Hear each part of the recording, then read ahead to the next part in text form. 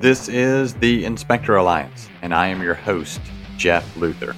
I've owned a home inspection company for over 20 years. We operate in 2 different states, doing over $3 million in business annually, and we have, I think, full-time 15 inspectors running the roads out there right now, all full-time salaried employees. I'm here just to shed some light on some of the things I've done in the past, hopefully mistakes I've made that you can avoid, and some of the things I've done that worked out really well for me. I just want to share. And if I can help somebody out there grow their business, then I would consider that a success.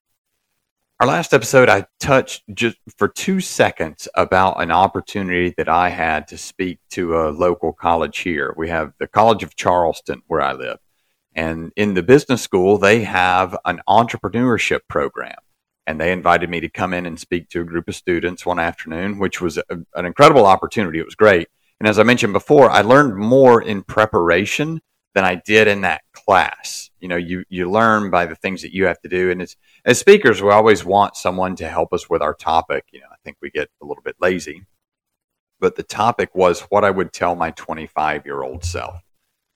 So in that process, going through and talking to the students, now remember, this is an entrepreneurship program. So the way this whole thing kind of unfolds is you stand up, you tell a little bit about what you do. And in my introduction, I explained there was a home inspection company and kind of what we did. We go through and do an evaluation of a property, generally in the course of a real estate transaction. We're kind of a third-party observer. And a student raised her hand and said, well, tell me exactly when you do this. So, well, it's typically in the course of a real estate transaction. We mostly work for buyers. She said, so you're doing real estate right now, basically. You're involved in the real estate business. Yes, that is correct. And so now remember, entrepreneurs. So the class kind of started talking about, oh my gosh, I bet you're so busy. I bet you guys have really been killing it. I was like, well, let's wait a second here. They all kind of thought I was leaving money in bags everywhere I went, right? So I started, all right, well, hold on just a second. First, let's talk about the big issue right now. So it was November 2nd or 3rd, I think. So it was just a couple of weeks ago. And they had already started raising interest rates. So I mentioned that. So, interest rates are up. Business has really come to a grinding halt for us. It was already slow, but now the interest rates are up. Folks are less excited about buying homes, to put it mildly. Then there's another piece I want to talk to you guys about. And I don't know about the other home inspectors out there in our listening audience, but one of the things that we have suffered from both in Atlanta and in Charleston is buyers foregoing their right for an inspection, just waiving the inspection altogether. So when I told the class about this, I said, look, you as a buyer, you want your offer to look much more attractive to the seller than other offers. So how do we do that? Any ideas? And they said, oh, you pay more money. And then some of them said, well, you pay cash, then you have no financing. And no one guessed that folks would waive their right for an inspection contingency. So when I told them that there were folks that actually were waiving their right for an inspection, they couldn't believe it. Yeah, think about it. It looks much more attractive. If I'm going to buy your house for $800,000, somebody else wants to buy it for $850,000. If I say, look, I'm going to pay you $800,000, but I'm not going to ask you to repair anything. I'm just going to come in and buy it, and I'll just take my chances. It's kind of like a crapshoot, right? They really couldn't believe it, and it started a discussion. And then I started to listen. Pretty profound, right? There's the teacher, and I become the student. And I very much was the student. So I started to listen to what they were saying, and then I realized we really do currently have 2 different clients. So waiving that inspection right, when I started to listen to this, I realized that we have 2 different buyers. And I knew that we could deliver a much better product. We have the buyer on one hand that's just getting the inspection as a formality, or maybe even calling and booking the inspection and not getting it. So that's the buyer in the marketplace that doesn't really care about the inspection. They want the house. Let me sidetrack for a second here and kind of, or sidebar, I guess. Let me kind of give my idea of what's happening out in the marketplace right now. Now, this is just, it's all hypothetical, but I can tell you I did see this.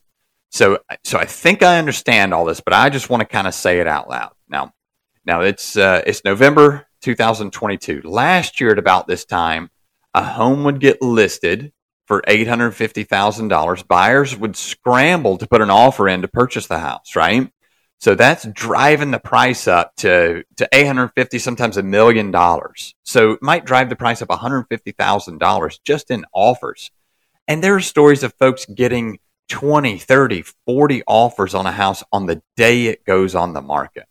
So we're driving the price up for round numbers. Let's use an average. Let's say we drive the price up $125,000 over asking.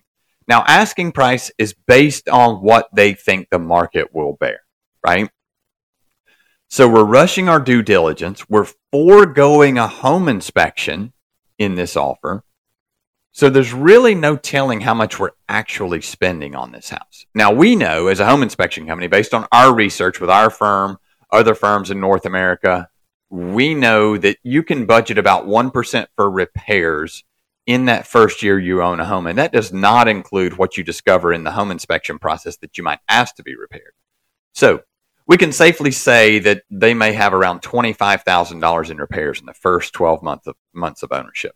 So this house that started out at $850,000, we've bid it up to $975,000, let's say. Now we got another $25,000 in repairs. So we have almost $150,000 in addition to that asking price, right? Stay with me. Remember that number, $150,000 over the asking price.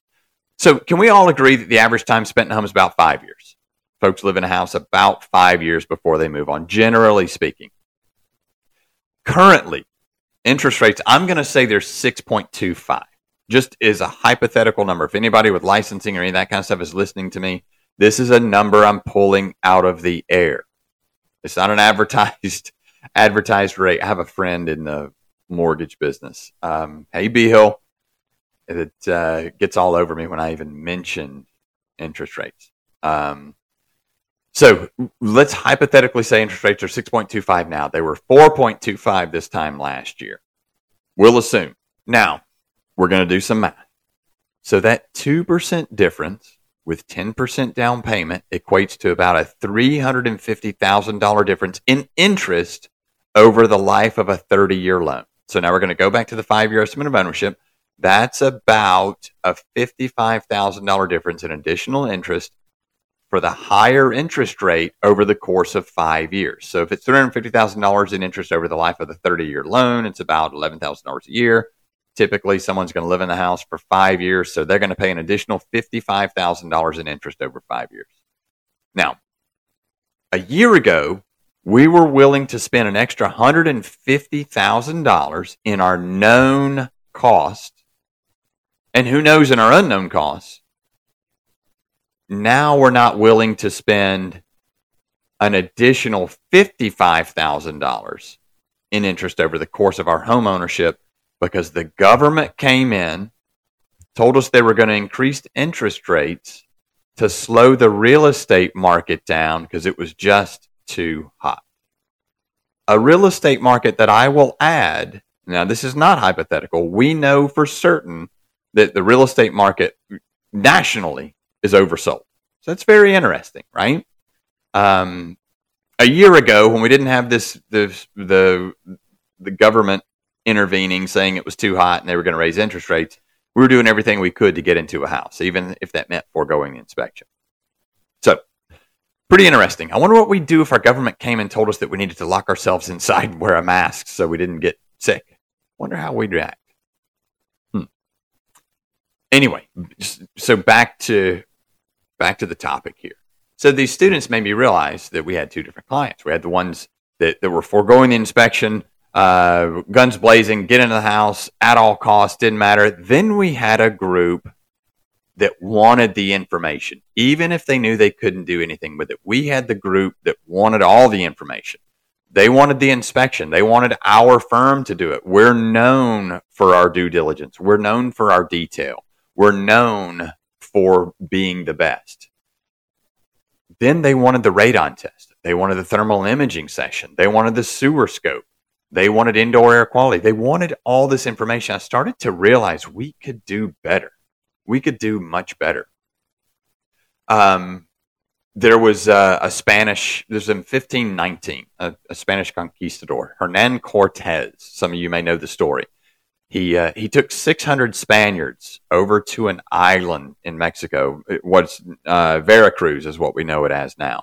But they had thousands of Aztecs. This was the Aztec Empire and this island had thousands of the Aztecs. He heard there was a vast treasure on this island, and he was a conquistador. That's what he did. He wanted to go get the treasure. So he took his troops and they set sail on a voyage over to Mexico, and the purpose was to take this treasure. As they were on their voyage, it started to trickle through the troops. It started to be rumored that he wasn't confident in what they were going to do. As they were getting close to the island, this started to trickle back up to him. He heard the rumor, heard what they were saying, and knew that his confidence had been undermined. So as they got to the island, as they disembarked, he ordered all of their ships to be burned. And he told his troops they had two options. They were either leaving the island in the enemy ships, or they were going to die there. What do you think that did for the confidence that his folks had in him? I'd say he was pretty darn confident.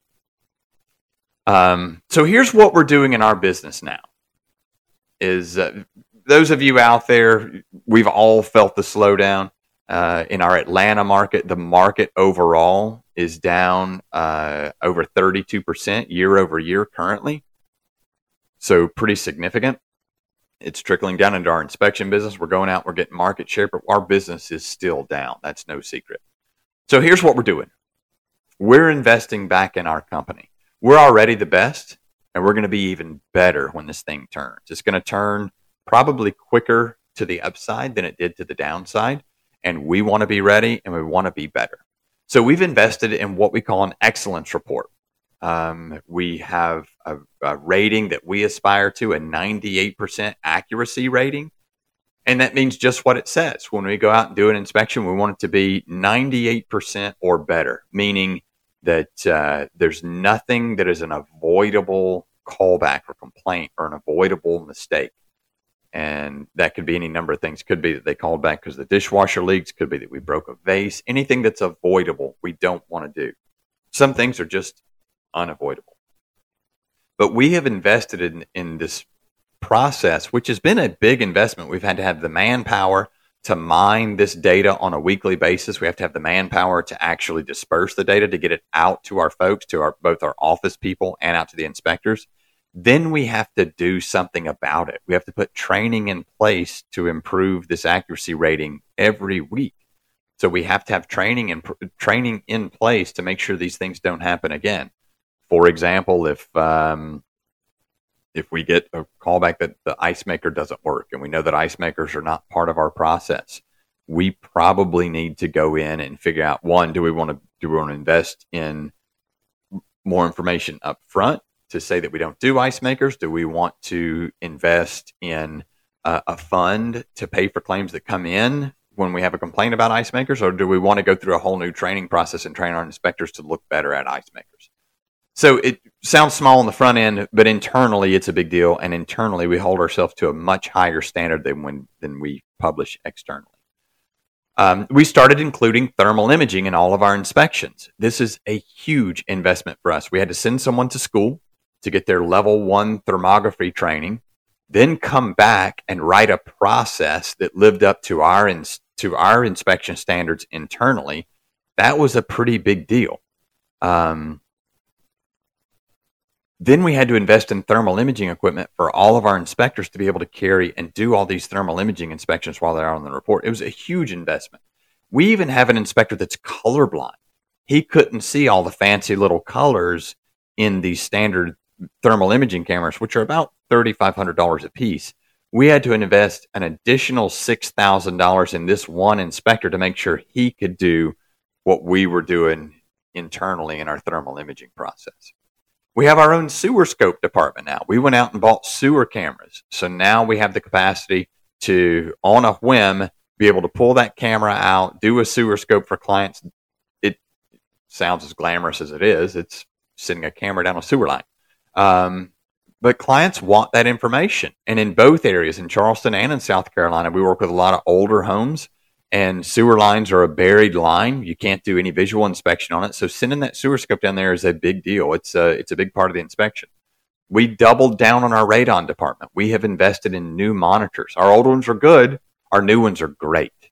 They're much better. They're much more reliable. They actually now give us more insight and give us more information beyond just the radon test, but the conditions of the home as well. So we're investing in that equipment. We didn't have to do that. That's a huge investment for us when times are tough. When business is down, usually what people want to do is kind of huddle up. We're doing the opposite. We're going out and reinvesting. We started our own indoor air quality assessment program. That's really mold testing, basically. I'm not a huge proponent of it, but we have clients that are asking us to do it. So we're investing. And I'll tell you, with that sewer scope department, we did have someone come to us with a job posting that we had for an inspector and wanted to be an inspector. Great fit organizationally, but maybe not the best fit for an inspector. And we created a whole new job for this person. We created a job with sewer scopes, and this guy runs it and is doing an amazing job at it. And twofold, right? So now we have that sewer scope department, but we also have created a job we're contributing. So I feel really great about that. The indoor air quality program has been going well. So all of these things that we're doing, we're reinvesting. I am totally committed. We were the best already, and we're going to come out on the other side of this thing even better. And I'll tell you this, I know that beliefs turn to things. So I'll challenge you, always pick the good ones, right? If beliefs turn to things, I'm picking the good ones. So I'm committed. We're reinvesting. I am burning the ships. That is our mantra for 2023. Burn the ships. There is no turning back. Again, I'm Jeff Luther. If you like what you heard here, please click that button and subscribe. And we'll see you next time. Go kill it.